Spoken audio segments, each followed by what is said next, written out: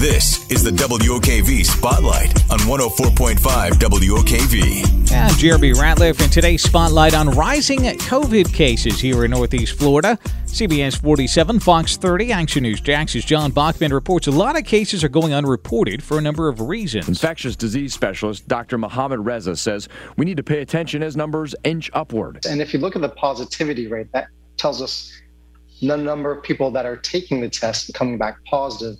At the end of March, it was about 1.6%. That's now increased to about 18.8%. What health leaders feared about the virus may be coming true. And it's likely going to continue to rise because these viruses, it's the ones that transmit more contagious than the ones that tend to take over time. So that's likely the cause that we're seeing now.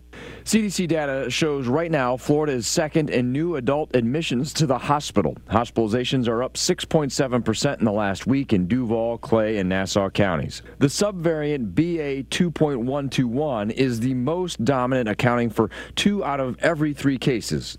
The good news is we can do things now that we couldn't do a year ago. And there's vaccines, of course, are effective, very effective. That's the first and foremost that we can do. But there are other antiviral medications, pills that you can take by mouth if you do become symptomatic. Many people are using monoclonal sites, and ICU numbers are only at about 2% of beds used by COVID patients. A panel of FDA advisors backed Moderna's COVID vaccine for kids ages 6 to 17.